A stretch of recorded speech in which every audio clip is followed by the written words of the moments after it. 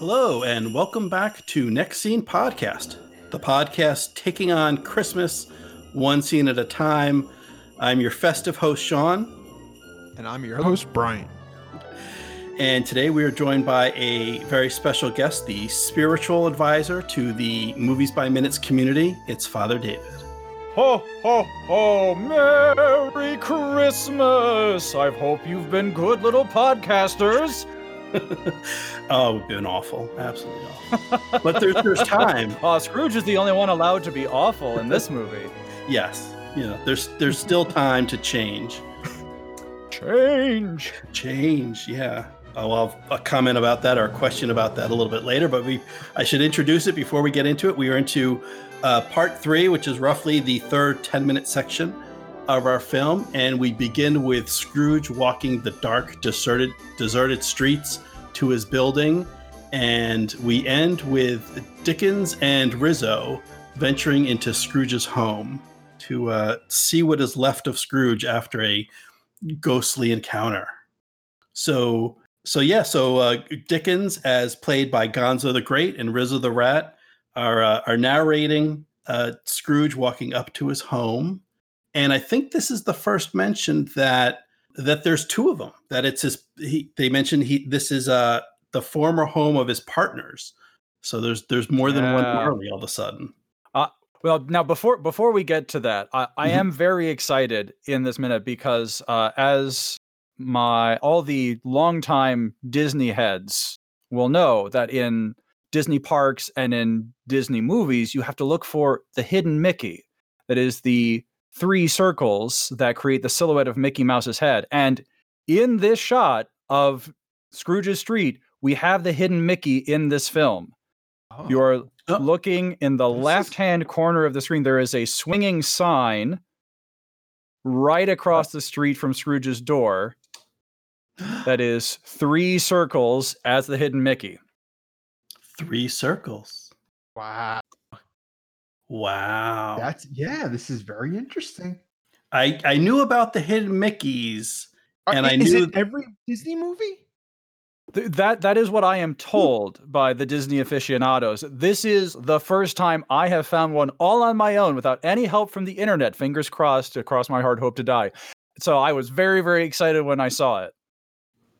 Because I know Pixar does that with their Pizza Planet truck and whatnot. So I guess it's the same thing. Wow. Yes, this is cool. Now, I knew this was produced by Disney. I guess they hadn't made the connection. I was thinking of it more as a Muppet movie than a Disney movie, so I wasn't even looking. Yeah, here is Disney's brand on the Muppets. We own you now, Henson. Bow to the mouse. Yeah. Wow. Yeah, that mouse does not kid around. Hidden.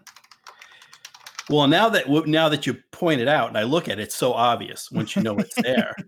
I did not notice that before. I'm learning stuff. There you go. That's cool. The hidden Mickey, right? Kicking off this section. So that's a guide to users if you're trying to follow along or watch along and you're not sure where we are. We're starting this third section of the film, right where there's the hidden Mickey, which I'm wondering what kind of sign that is. It looks like 3 coconuts hanging from a rod.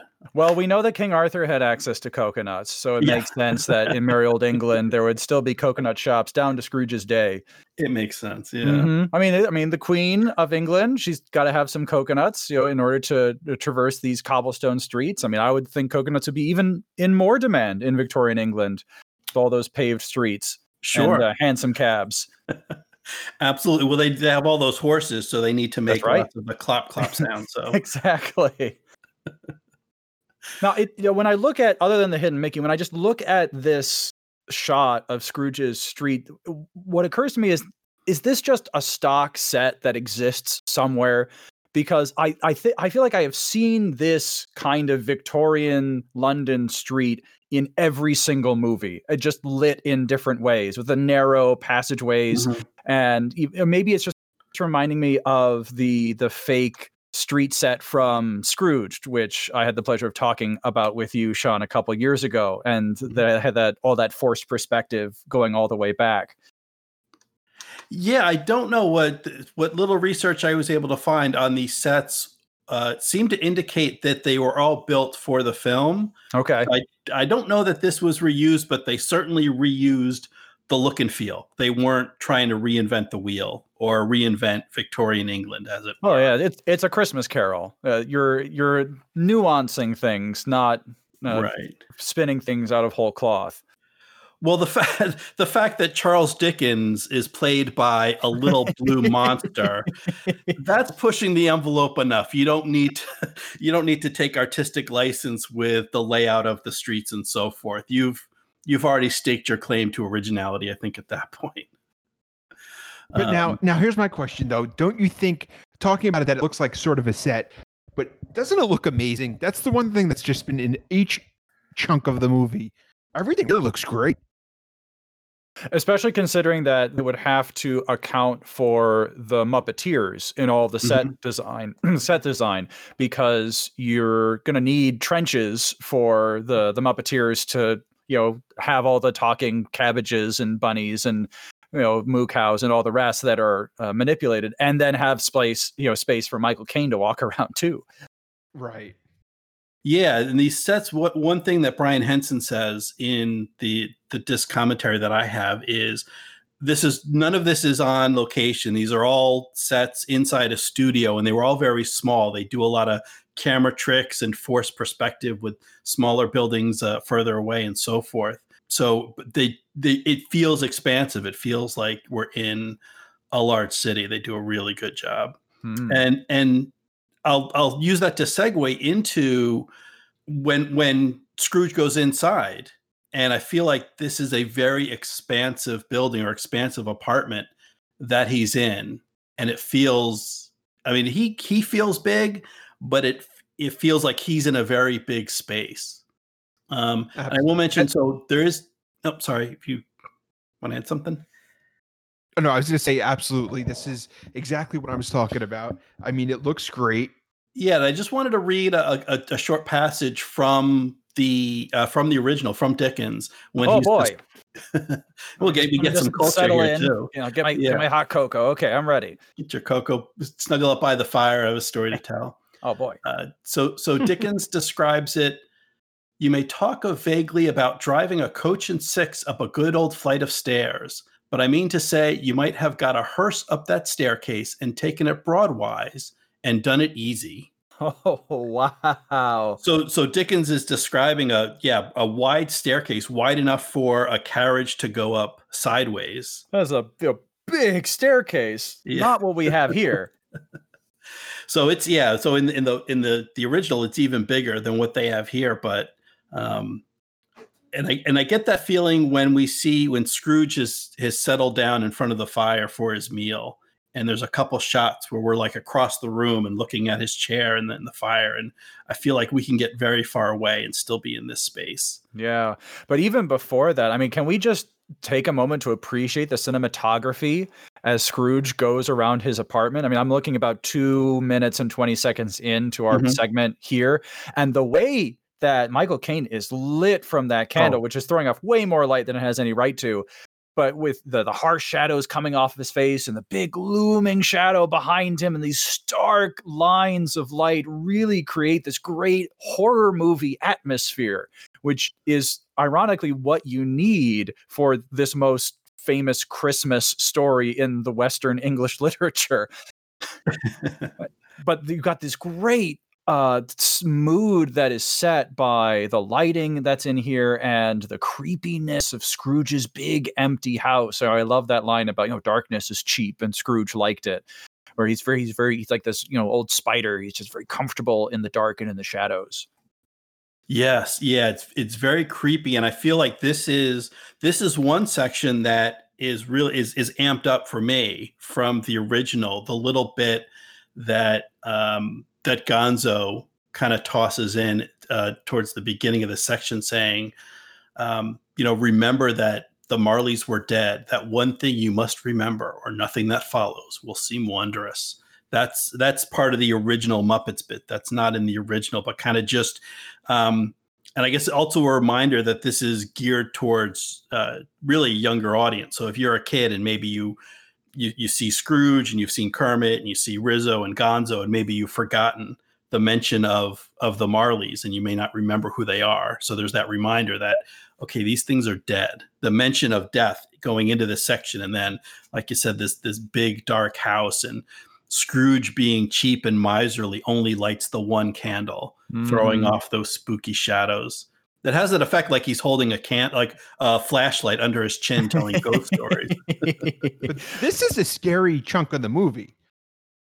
Yes. Yeah, Rizzo is concerned for the kids who are watching. This is I mean, I think they do a really good job of those horror type elements here. Mm-hmm. Yeah, it's always fascinating to me. Like I mentioned before, A Christmas Carol is the quintessential Christmas story in the English-speaking world, and yet it's a ghost story. Right. It involves a man being haunted by specters throughout the night, in the dead of night, where the first spirit comes when the clock strikes 1, when no decent person is awake. So it's fascinating to me because it speaks to Dickens' appreciation for what Christmas represents. That even when Dickens was writing in Victorian England, he saw the creeping commercialism surrounding Christmas, and he saw a deadening of that appreciation for the spiritual aspects of Christmas. And in this story, Dickens, in his genius, introduces that sense of the numinous, that sense of the spooky, this sense that there's some presence in this room with me that I am not in control of, and it's kind of in control of me. And for Dickens, that's an important entry into what Christmas is actually about. We need to have some kind of experience with something transcendent, something numinous, in order to open up our hearts in true Christmas spirit. And for me, coming as a Catholic priest, that true Christmas spirit is grounded in the transcendent gift of Jesus born in the flesh. It's Christ's Mass that we celebrate. And the first Christmas is surrounded by something spooky, which is when angels show up in the dead of night to scare the bejeepers out of those shepherds in the field. And I think Dickens plays with that with his spirits that come to visit Scrooge in A Christmas Carol. That's a very good take. I like that. For Scrooge, he is introduced, or maybe he was aware of but didn't believe it, but he's confronted with kind of this transcendent spiritualism of these spirits, these ghosts that visit him and make him think of recognize something higher than his own little corporeal world. And then that leads him to looking outside his bubble in the ordinary. So in the end, he doesn't maybe eventually he'll run off and become a priest or a monk or something, and fully embraced a spiritual life. But at least at the end of the film, or the end of the story, it makes him embrace, the physical world around him and the people around him. And he transcends his bubble in the real world the same way the spirits have made him transcend into a spiritual realm. Which is always the way it goes in true religion, where my love for God must then lead me to love of neighbor. And without that movement, love of God remains this false piety, this lip service that I pay. And so the movement of Scrooge is exactly as you lay out. His bubble is popped by the transcendent, and where he ends up is in the Cratchit's house, which is really where he should have been from the beginning, which is enjoying the good things of this earth. And that's what Christmas represents in celebrating the birth of Jesus, that in the ordinary circumstances of life, in a stable, in the humility of a woman giving birth, in the simplicity of shepherds abiding in their fields, there is the spark of the divine, that in those ordinary moments, something is revealed of God's presence in the world, and that the good things of this world do, in fact, participate in the goodness of the transcendent. And Scrooge can't see beyond his own ledger book. And and so I think that plays into why he loves the darkness. I'm reminded of parts of the Gospel of John, which have themes of light and darkness running throughout, where when the light, who is Christ, comes into the world, the people rejected the light because they preferred the darkness, because they did not want their deeds to be revealed by the light. And that's exactly what the spirits do for Scrooge. They're going to reveal his deeds to him, and he's going to see himself for the first time, which he's been running away from all his life. Yeah, and light is very key for the three Christmas spirits, in one way or another. And this is jumping ahead a little bit, but on that theme of the way this section plays with light and darkness, that Scrooge is huddled to take his evening meal in front of the fireplace, and when the ghosts come, the fire goes out and the room becomes dark, and then when they leave, the fire lights up again. The light returns, leaving Scrooge alone. So really good. The light and dark, the cinematography of the whole film, but particularly this section I found very powerful. Yeah, and I mean, on that cinematography note, not just the light, but the way they're able to rack focus on the bell when he's sitting by the fire, and it starts to ring all by itself. Mm-hmm.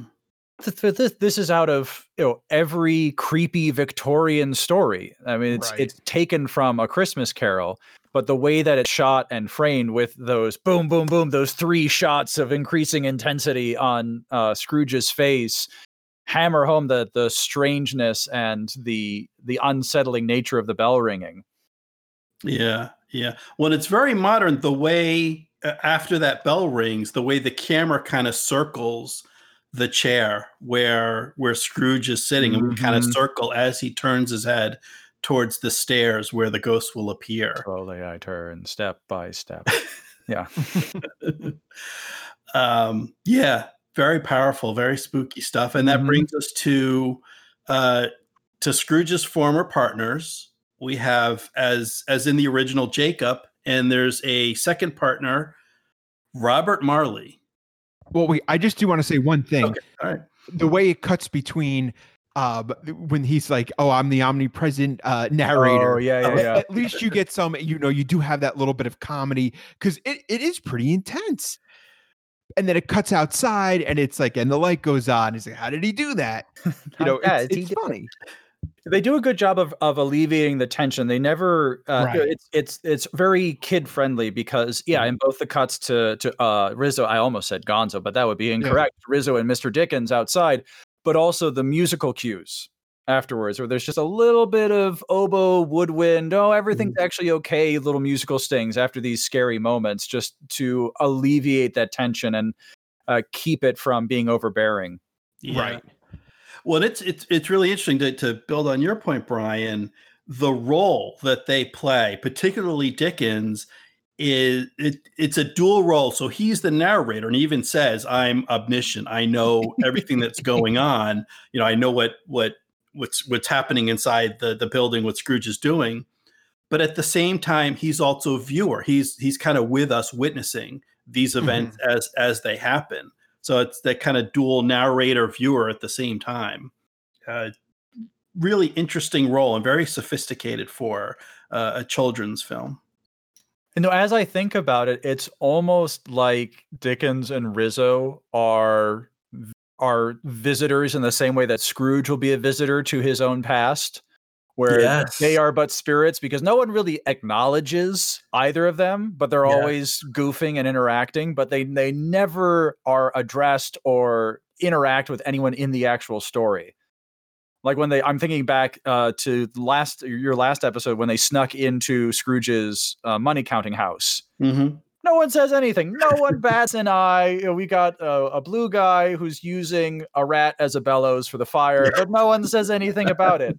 So I think they are also Mr. Dickens and Rizzo are also spirits. Yeah, and then later when Rizzo falls down the chimney at the Cratchit household and is doing a hot foot dance on top of the Christmas goose, and no one seems to notice. Hey, there's a rat on the on Christmas dinner. So on my goose. Yeah, so they're spirits of a sort as well. Mm-hmm. Yeah, and I like this, and it really contrasts, and it's the decision to handle to have a narrator, and then the particular casting to have Gonzo and Rizzo in that role is just such genius. And I think of another Muppet film that came out much later. It's I think it was Elmo's Adventure in Grouchland. A cinematic masterpiece. Yeah, soon to be entered into the Criterion Collection. It's right up there Yes. with Citizen Kane and Xanadu. It's a true classic for the ages. But if there's a chance, if there's any cinephiles out there who haven't seen it, Elmo goes into Grouch's trash can, and apparently there's a whole world. There's Grouchland inside the trash can, and he gets lost and he's trying to find his way out. And like halfway through that, there's a break, and I think it's Bert and Ernie. It's been a while since I've seen it, but I think it's Bert and Ernie who are our narrators, our guides through the story. And they do a similar thing where they break the fourth wall and they kind of, speak to the children and audience and say, "Oh no, Elmo's going to be okay. Don't be too scared." And that kind of ruined the film for me. Like it really took me out of the action. It really broke it up because it was outside of it. Where here it's they're in period dress, they're in the time, they're in the story. So they do it several points, and they do it at a couple times, even just within this section where Rizzo is scared or worried that this may be too scared for children in the audience, and Gonzo assures him like, no, this is culture, this is okay. Culture. Yeah. As if culture can't be scary. But because they're inside the story, not outside of it, I never feel like that's kind of breaking up the rhythm. It doesn't distract me from what's going on. It's just part of the narrative as we go. Mm-hmm. Yeah. So this was really, that kind of really captured, lightning in a bottle with this one. Just everything came together just right. Mm-hmm. All right. So now can we talk about the Marleys, one of which is Bob Marley. Yes, Robert Marley. When I was revisiting this film, I haven't seen it since I was a kid, and I didn't get that joke as a child. But it's like, or Jacob and Robert Marley. Like, Robert, why would they name him Robert? That's funny. I had the same thought. I'm like, I guess Robert was a name that would have existed in the time period, but it doesn't. We got an Ebenezer, we've got a Jacob Marley, we've got very Victorian sounding names, and then just Robert. But yeah, I haven't been able, my research has not turned up who on the Muppet staff is the reggae fan that decided to name the ghost Bob Marley. But I'll jump in, I'll interrupt myself interrupting and use that to ask you, so what is your history of, your history with this film? Is it one of your favorites or your most favorite Christmas film? I have a lot of fond memories of A Muppet Christmas Carol. I remember watching this constantly on the Disney Channel when it was in reruns. I was too young when it first came out in 92, but when I was old enough to be left alone with the TV, I remember not only watching this movie, but getting it recorded on VHS so that I could watch it anytime I wanted to at Disney Channel commercials and all. And it made a big impact on me. You mentioned Mr. Dickens' line before Scrooge walks up to the house. I must ask you to remember that the Marleys were rotting in their graves. You mentioned that was something they added in. For years, I thought that was part of the original story of A Christmas Carol because it did so much to emphasize the spookiness and the wonder of the story to me. And as so often happens, that movie was so much a part of my childhood. Of course, when I became a teenager, I don't watch the Muppets anymore. Oh, no way. I'm way too cool for that. No, I only watch the Alistair Sims version of A Christmas Carol because it's way more faithful to the original, man. So it has unfortunately been years since I've seen the Muppet Christmas Carol, even though, deep down, of course, underneath all of my teenage bluster, I remember it quite fondly. Mm-hmm. Yeah, it's a fun film, and almost paradoxically, one of the most faithful adaptions. And part of it is the use of that narrator, to have Dickens there to use his own words. And I was surprised. One of the things as we go through, one of the things I'm doing is picking out lines that are in the film that are directly from Dickens to say, here's where we reuse this. And I was surprised that line is not in the original. That line about you must remember this one thing: the Marleys were dead. That's not in this section of the book. But it's the writing's so good, it kind of fits right in. It feels like Dickens. Mm-hmm. And again, they look amazing. I mean, it's just the puppets just look great. Oh yeah. Yeah, so this is great. This they did. So this is Statler and Waldorf. What they did is they doused the puppets with powder, with white powder, to give them that ghostly appearance. Okay. And then they filmed separately and then overlaid. They're kind of in front of it was actually a blue screen because it was film. Nowadays, I think they do a green screen. If it's computers, it's a green screen. If it's film, it's a blue screen. But they filmed them covered in white powder in front of a blue screen and then overlaid it into this scene to give them that ghostly appearance that works out so well. And it works really, really well. Oh, yeah. The amazing thing about working with the Muppets, they're real things. So the light plays off them in the correct ways. And you believe that those are actually, they're Muppets. They're not human beings. So they're Muppets floating somewhere in that room in a ghostly way. Yeah, the light and then the chains specifically, one of the things that'd be very hard, even today, very hard to replicate, digitally or with computer, but to have, actual chains on puppets. And this was, they actually had 3 puppeteers for each of the ghosts. So one's working, they've got the mouth, someone's, got the traditional kind of hand up the back, but they've got arms and feet and chains and everything's moving around. So you can just imagine, practically how this was done with a crowd of people surrounding these puppets. But when that goes away and they just overlay it, it just looks great. Now, what do you think they did with Michael Caine when they had to film his lines? Do you think they had the Statler and Waldorf puppets there for him to play off of? Or was he playing to an empty room? Because it's Michael Caine. I'm sure he would be brilliant either way. Yeah. You know what? I don't know. And I haven't seen any making of, if, they just have like a volleyball on the end of a stick and be like, I would say it's probably empty. Yeah. At this time, I just feel like at this point it might have. I mean, maybe the chains are there.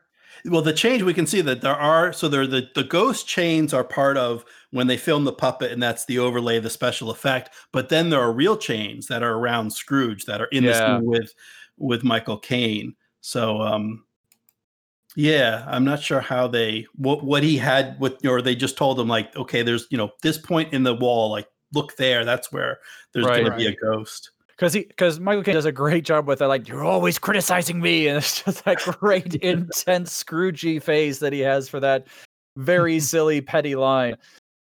Yeah, well, I think they did a great job of looking at not the ghosts as they first appear, but when they kind of show up and they've just got chains on their feet and I think like their wrists and their ankles, but then eventually multiple chains come in from up and down and wrap them all around, and there's lock boxes and locks and locks and so forth.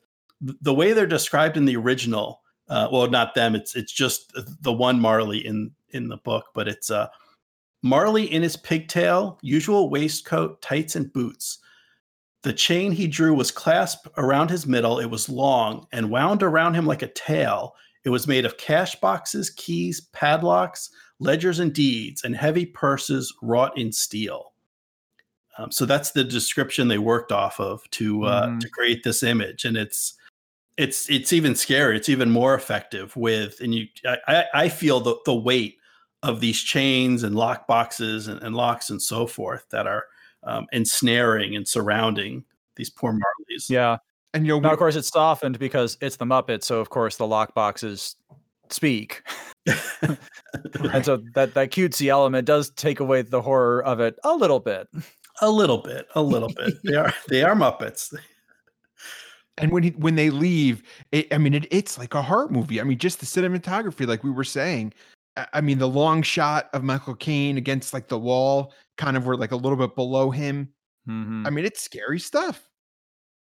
Yeah, the overall imagery surrounding Marley's punishment, it's very Dante-esque. In the Inferno, as Dante is going through the many levels of hell, all of the punishments that the sinners in hell suffer are very poetic. They're all tied with their favorite sins, and so the wrathful are being boiled alive in blood, and the lustful are being blown about by a never-ending windstorm, and the betrayers are frozen or are being chewed up by Satan.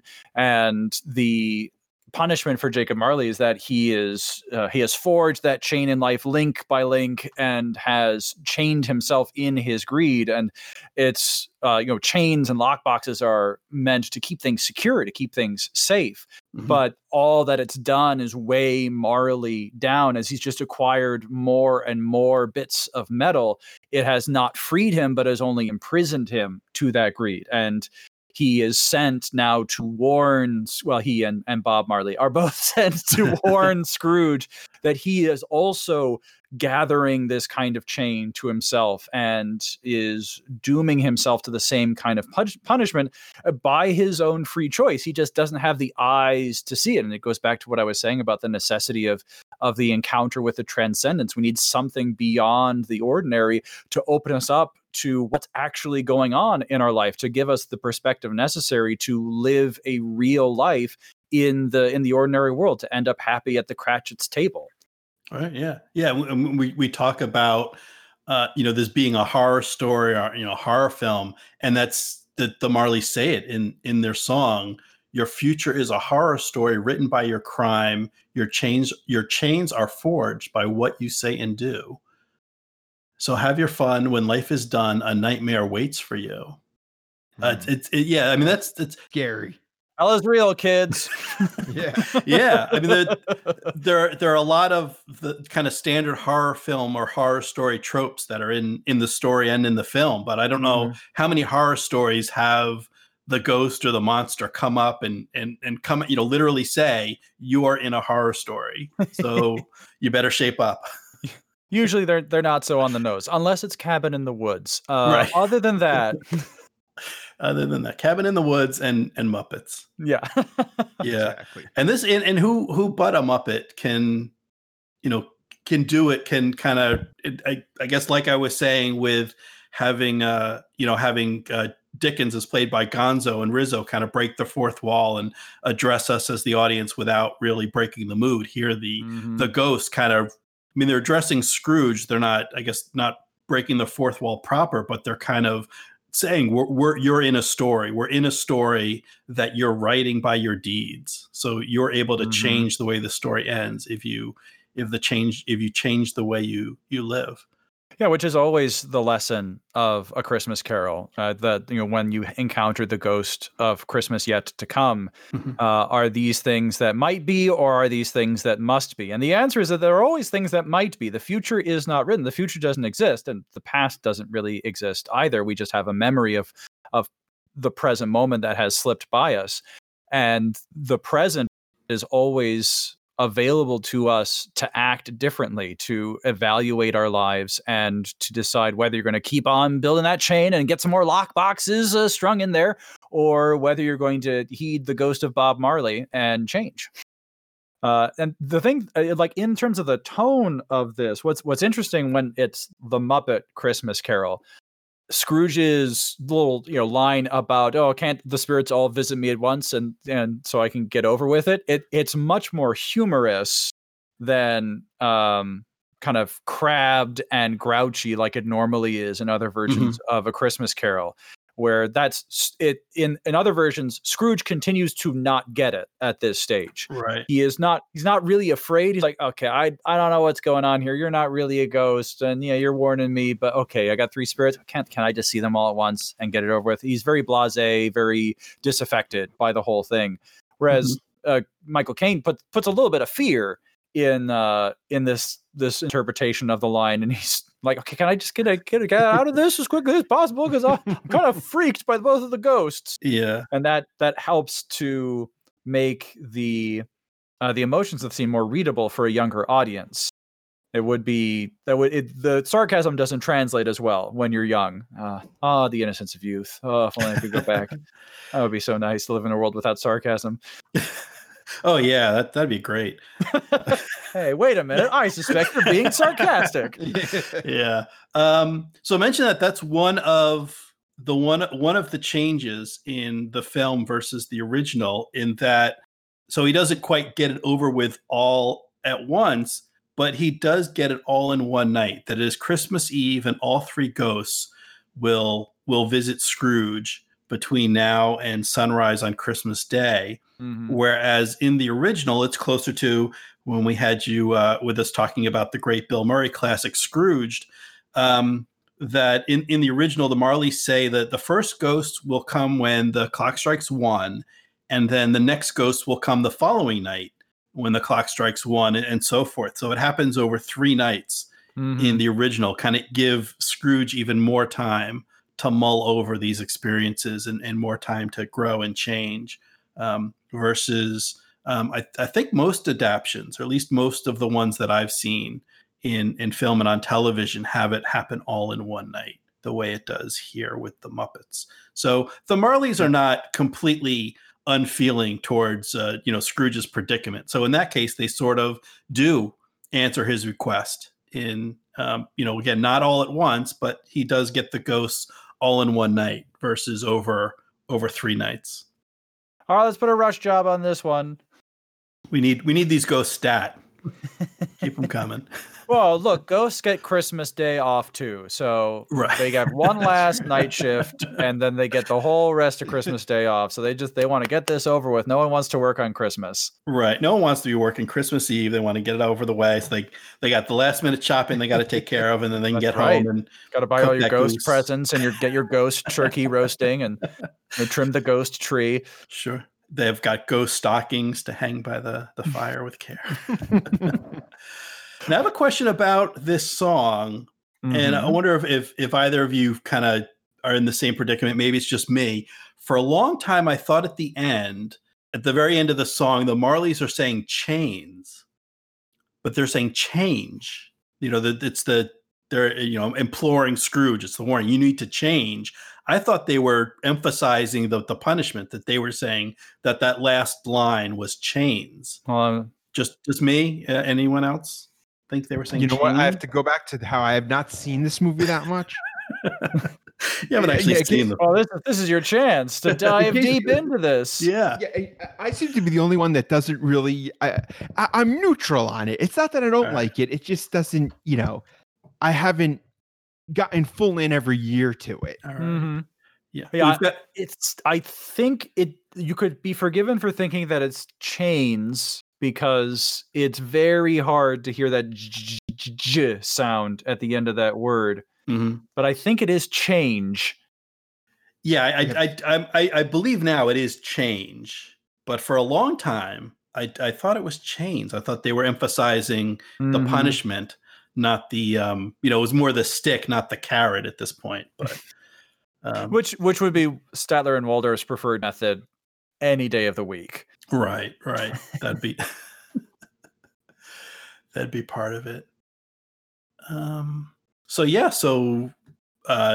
our ghostly visitors descend back down the staircase, having warned Scrooge of his potential future and his visitors yet to come.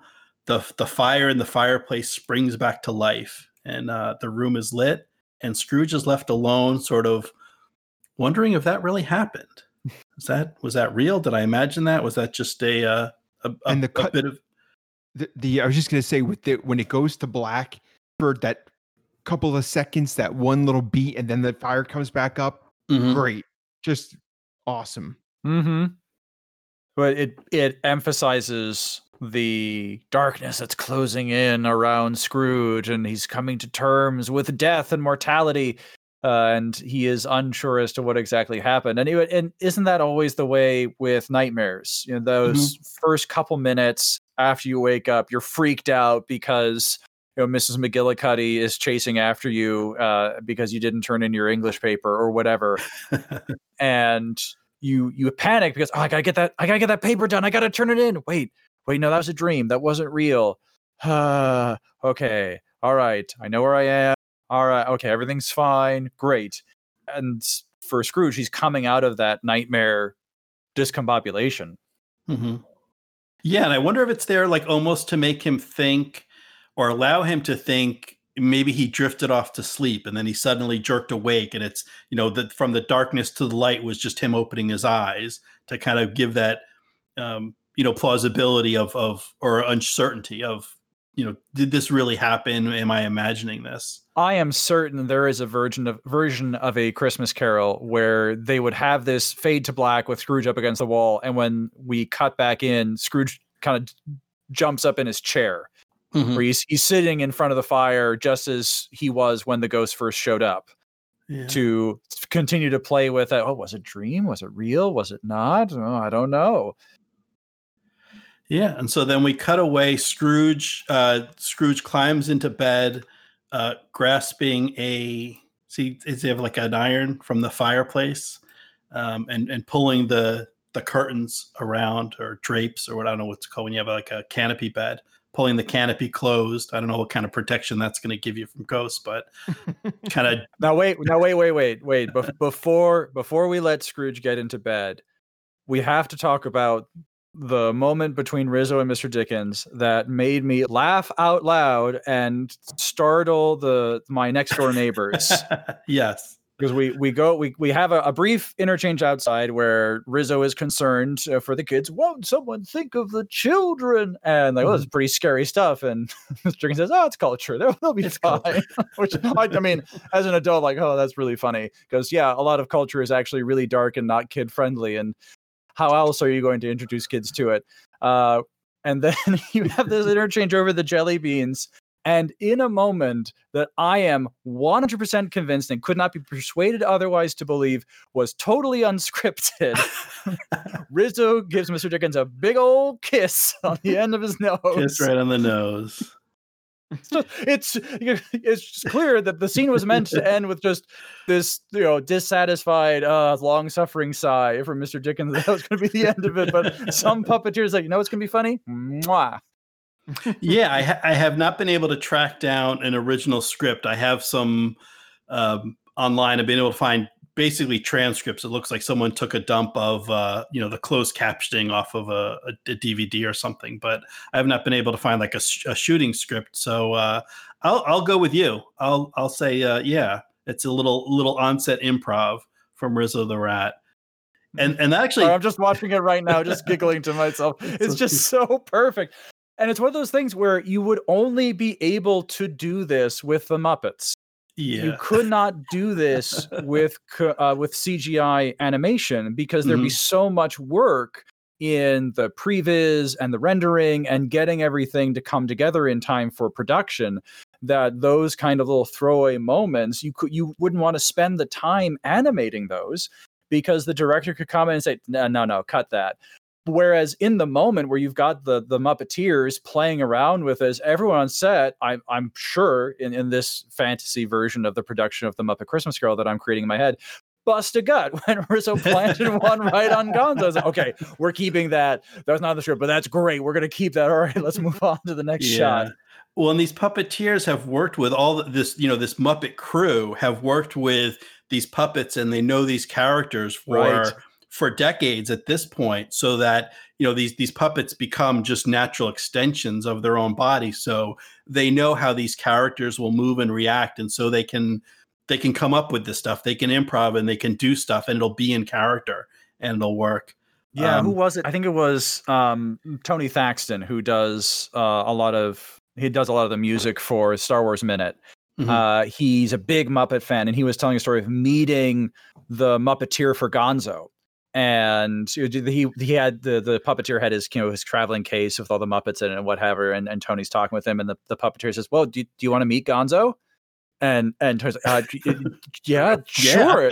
So the puppeteer gets Gonzo out of the box, and all of a sudden Gonzo comes to life, and the puppeteer just disappears from his attention. That Tony is just talking to Gonzo in that moment. And it speaks to the ability of these puppeteers to really bring character and life to these bits of felt and costume, to make them feel like real actors who are playing a role in a movie. Right. Yeah. That's what I've heard. Like when you meet a Muppet, you're meeting Gonzo, or you're meeting Kermit, or so forth, and the puppeteer just disappears. So that's good. I think I use that as a segue to one of the questions we've been asking all our guests is, do you have, in the film, it could be in this section or, any of the film as a whole, do you have a favorite line, a favorite quote? Has any of this, anything the Muppets say, has it worked its way into your daily vernacular? Anything of that sort?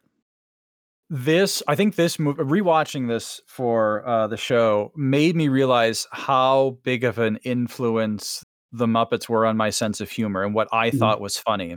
Yeah. Because the line that I think about, I don't know, maybe once a month, is earlier in the film when Rizzo and Mr. Dickens are talking about Mr. Dickens being this narrator for the story, and Mr. Dickens says, "Well, I know the story as well as I know the back of my own hand." And Rizzo says, "Oh yeah, well, prove it." And Gonzo turns, "Okay, well, there's a mole on my thumb and there's a scar on my wrist when I fell off my bike." As a kid, I thought that was the funniest joke I had ever heard. It never occurred to me how funny being that obtuse would be. Mm-hmm. And of course, looking back on it now, these are clowns. Gonzo was not doing that to be a pain in the butt. I, however, interpreted it a little more negatively, where, it's funny when you're intentionally obtuse. I'm going to do that all the time. So my poor mother has suffered because I thought the Muppets were funny, and I've just been intentionally obtuse too many times to count. And it formed my kind of smart aleck, sarcastic, pain in the butt sense of humor that I had with my family years since. But I will often remember that joke about, there's a mole on my thumb and there's a little scar where I fell off my bike. Yeah. That is, it's just this little throwaway joke, but it comes so early in the movie and helps set up the dynamic between Rizzo and Mr. Dickens for the rest of this film, where they're both going to be idiots, but they both think the other one's an idiot. Right. And that kind of misunderstanding has stuck with me years later. So it wasn't in this section. So I was happy to have it. It's like, well, I need to watch the beginning of this movie, get context. But I just really wanted to see that joke again. Yeah, that's such a good joke. And it really is, it's a really smart joke. I mean, it's the characters kind of playing dumb or being dumb. I'm not quite sure which, like you said, but it's really smart. It's a sophisticated type of humor that takes advantage of ambiguity. It's like, I know this story as well at the back of my hand. Well, prove how well you know it. Well, Rizzo didn't specify show how well you know the story. Yeah. So there's two things, that it could be referring to. And, Gonzo takes advantage of that ambiguity. And that's really, really smart and really, it's really the stupidest things. Yeah. It's really smart and stupid at the same time, which is the best humor is such. So that's a good one. So Brian, did you have anything from this section that, do you have a favorite line or bit? Actually, when he goes to the door, I love that how the hand, not the handle, the knocker, like the knocker turns into Marley. That's great. Yeah. And through my journey from Scrooge to liking this film, it's getting better each section. This Good. I thought was great. All right. Well, we're 3 sections in. By the end, you'll be as converted as Scrooge. That's right, and you'll love it. Yeah. And go ahead. No, that's it. Well, I was just gonna say, so I've got 2 things in good because Father David, you took my line or my bit. I was gonna say my favorite bit from this section is that kiss. The tender moment between Rizzo and well, I don't know, is he kissing Dickens or is he kissing Gonzo at that point? But that tender moment between our narrators, that little peck on the nose. It was so unexpected because it totally pops the bubble of that tension of Dickens' frustration with this stupid rat that's following him around and just keeps eating. Yeah, again, going into one more little bit of the dynamic, which has nothing to do with the main Christmas Carol story, is kind of just this other dynamic that's going on between these 2 characters, and that's so sweet. So that's the thing. The kiss on the nose was one, and then I had a kind of an honorable mention, and it's not exactly. I'll read the bit I'll read the lines from the film, which are really close to the original. They've changed just a word here or there. It's really close to what Dickens wrote, but it's when I forget which one, if it's Jacob or Robert, but one of the Marley, maybe both of them together, are saying to Scrooge, who doesn't believe what he's seeing, "Why do you doubt your senses?" And then the reply from Scrooge is, "Because a little thing can affect them. A slight disorder of the stomach can make them cheat. You may be a bit of undigested beef, a blob of mustard, a crumb of cheese. Yes, there's more of gravy than grave about you." And that there's more of gravy than grave. Again, the smartest humor is also the stupidest. That's such a bad pun, but it's great at the same time. And that's almost exactly, again, with just a few words here or there changed. That's pretty close to the original. That's a Dickens original. There's more of gravy than grave about you. And that's just that witty little pun. I love that. One of my favorites. In the original, that just shows that Scrooge is totally detached from this. He does not believe what he's seeing, and so he's being glib. In this moment, like, "Oh, there's more of gravy than a grave of you." Ha, got him. Yeah, he's playing. He's being faced with the undead or from beyond the grave, and he's making puns and wordplay with them. It's like, so he's either just the coolest character there is, or he's in complete denial. Yeah. There's something very Victorian about, a ghost. Oh, well, let me engage in verbal repartee with it. Yeah. And so we close out this section with a little more interplay between Rizzo and Dickens as they are going, climbing their way over, around, and eventually through the gate into Dickens' yard. And they're going to be making their way inside to see not Dickens' yard, Scrooge's yard, making their way inside. Who doesn't love a good pratfall? Or should I say ratfall? Ratfall. They do. They really sell the physicality of Rizzo hitting the snow with that big pop of snow that poofs up from the bottom of this frame. Yeah, amazing what they can do with puppets these days, or 30 years ago, as it may have been, almost 30 years ago. Kind of. Wow. Where does the time go? And I think this has aged very well. It seems very modern. And again, it being, talk about the advantages of practical effects and using puppets over CGI. Anything they would have animated or done with the computers in 1992 or 3 would obviously look dated today. Yeah, we got a little bit of that with the door knocker at the beginning of this segment, but that's subtle enough that it doesn't look bad, doesn't look cheesy.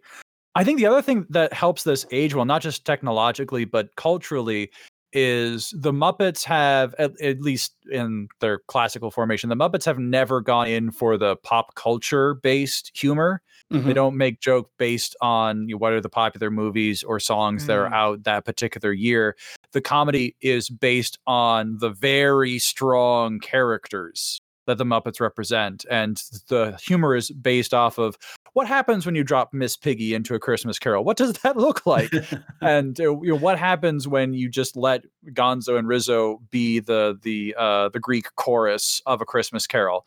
Right. And that means the story stays evergreen. And so long as you catch who the Muppets are as characters, there's still some humor and still some engagement from that means that it ages so much better than, I don't know, most of the things that DreamWorks puts out.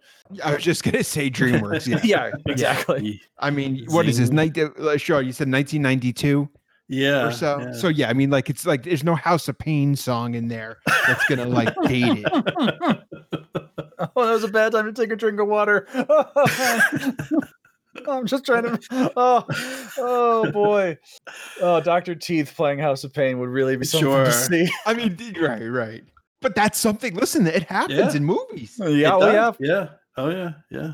So on that note, I think we're at the end of part 3 of our journey here. Any final thoughts, Father David, on this section, on the movie as a whole, on Muppets, on Dickens? Closing thoughts? I mean, closing thoughts. I really enjoyed the Muppet Christmas Carol as a kid. It's been years since I've seen the whole thing. I really appreciate having the opportunity to revisit it for the show. I'm going to be adding it to my Christmas movie list this year to give it a watch. For those who haven't read A Christmas Carol, I highly recommend you go and read the original Dickens story. It is classic Dickens. He always has this great sense of the human person, and he is very, how do I put it? He's very he writes fables. Mm-hmm. He when he writes a story, everything has a lot of significance, and the characters are more than just characters. They're mouthpieces for certain points of view and certain truths.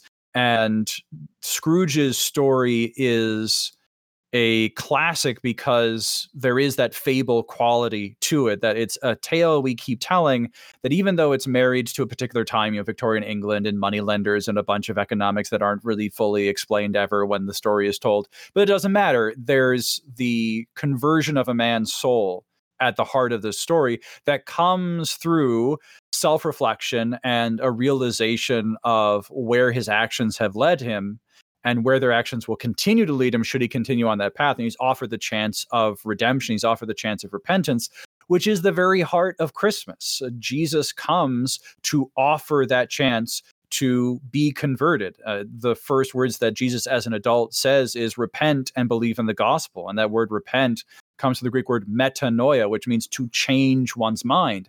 And we see a change of mind in Scrooge. He thinks differently by the end of the story than he does at the beginning, because and not because he's a different person. It's not like someone erased his memory. Rather, his memory's restored. He is more Ebenezer Scrooge at the end of A Christmas Carol than he was at the beginning.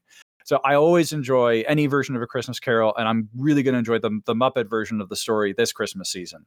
Good. I'm glad. And I'll reiterate, for the listeners, if you haven't read it, and I will also say, I think I know I kind of stumble. I'm not quite sure what to call it. I usually just say the original. I think it's properly called a novella. It's not a quick read. Yeah, it is a quick read. If you hear Dickens and you think of high school when you were forced to read or forced to pretend Great Expectations, Great Expectations, or A Tale of Two Cities, like this is not that. I will say I was definitely not a Dickens fan when forced to read them for high school English. But yeah, this is short. This is quick. If you've seen this film, of course, or you've seen some adaptation, the story. But particularly if you've seen this film, you're going to see a lot. You're going to see familiar language, familiar lines. You're going to feel right at home, and you're going to get through it, quickly, and you're going to feel good about it. So yeah, I would encourage. And it's 160 something, 170 years old. So it's in the public domain. You can go to the Gutenberg Project, or there's places online you can download it and for free and not feel bad or guilty. You're not stealing. It's, Dickens, I don't think is worried about royalty at this point. So you can go on, there's certainly there are publishers that are printing copies if you like to read on paper like I do. But if you just want to read it on your Kindle or your e-reader, you can find, again, kind of public domain versions of it out there. So yeah, I encourage people to check it out. And I'm glad we gave you an excuse to revisit this wonderful film. And I think that wraps it up for today. Well, actually, no, sorry, I'm going too fast. Brian, any closing thoughts on this section? Anything else you feel you haven't said that you want to say about, Marley or a kiss on the nose? Well, the Marley, we love the Marleys. They looks fantastic. The movie's growing on me. Stay tuned. Okay, stay tuned. Bit by bit, we'll work on you one ghost at a time. That's exactly. That's how these things go. So thank you very much for joining us, Father Mowry. This has been a joy and a pleasure as usual. Thank you so much for having me. Yeah. Anything you any plugs, any other podcast stuff, anything you want our listeners to know about? Releasing in January of 2021 will be the Best Minutes podcast, the Movies by Minutes annual group project, where different Movies by Minutes hosts take turns looking at the same film week by week. And this year, we're going to be looking at the best years of our lives. a 1946 classic film. I'm going to be hosting a couple weeks of that group project. So if you want to tune in for more of my blathering about the trials and travails of veterans coming home from World War II, tune into the Best Minutes podcast. Yeah, great. Yeah, the best years of our lives, a great film, and I'm sure that's going to be a great podcast. The best podcast, in fact. Oh, well, we'll wait and see. We'll wait and see. But yeah, folks, check that out. And, check that out. Check us out. We're the usual places, all the things. We're at the nextscenepod.com. If you want to catch up on the Scrooged special that we did a few years ago, or any of our other holiday specials, you can follow us, Next Scene Pod, on the social media. Jelly of the Month Club is our Facebook group where you can chat with other listeners. And after all, there's only 3 more sleeps till part 4. And so, as Tiny Tim observed, God bless us. God bless us, everyone. The love we found, the love we found, we carry with us, so we're never quite alone.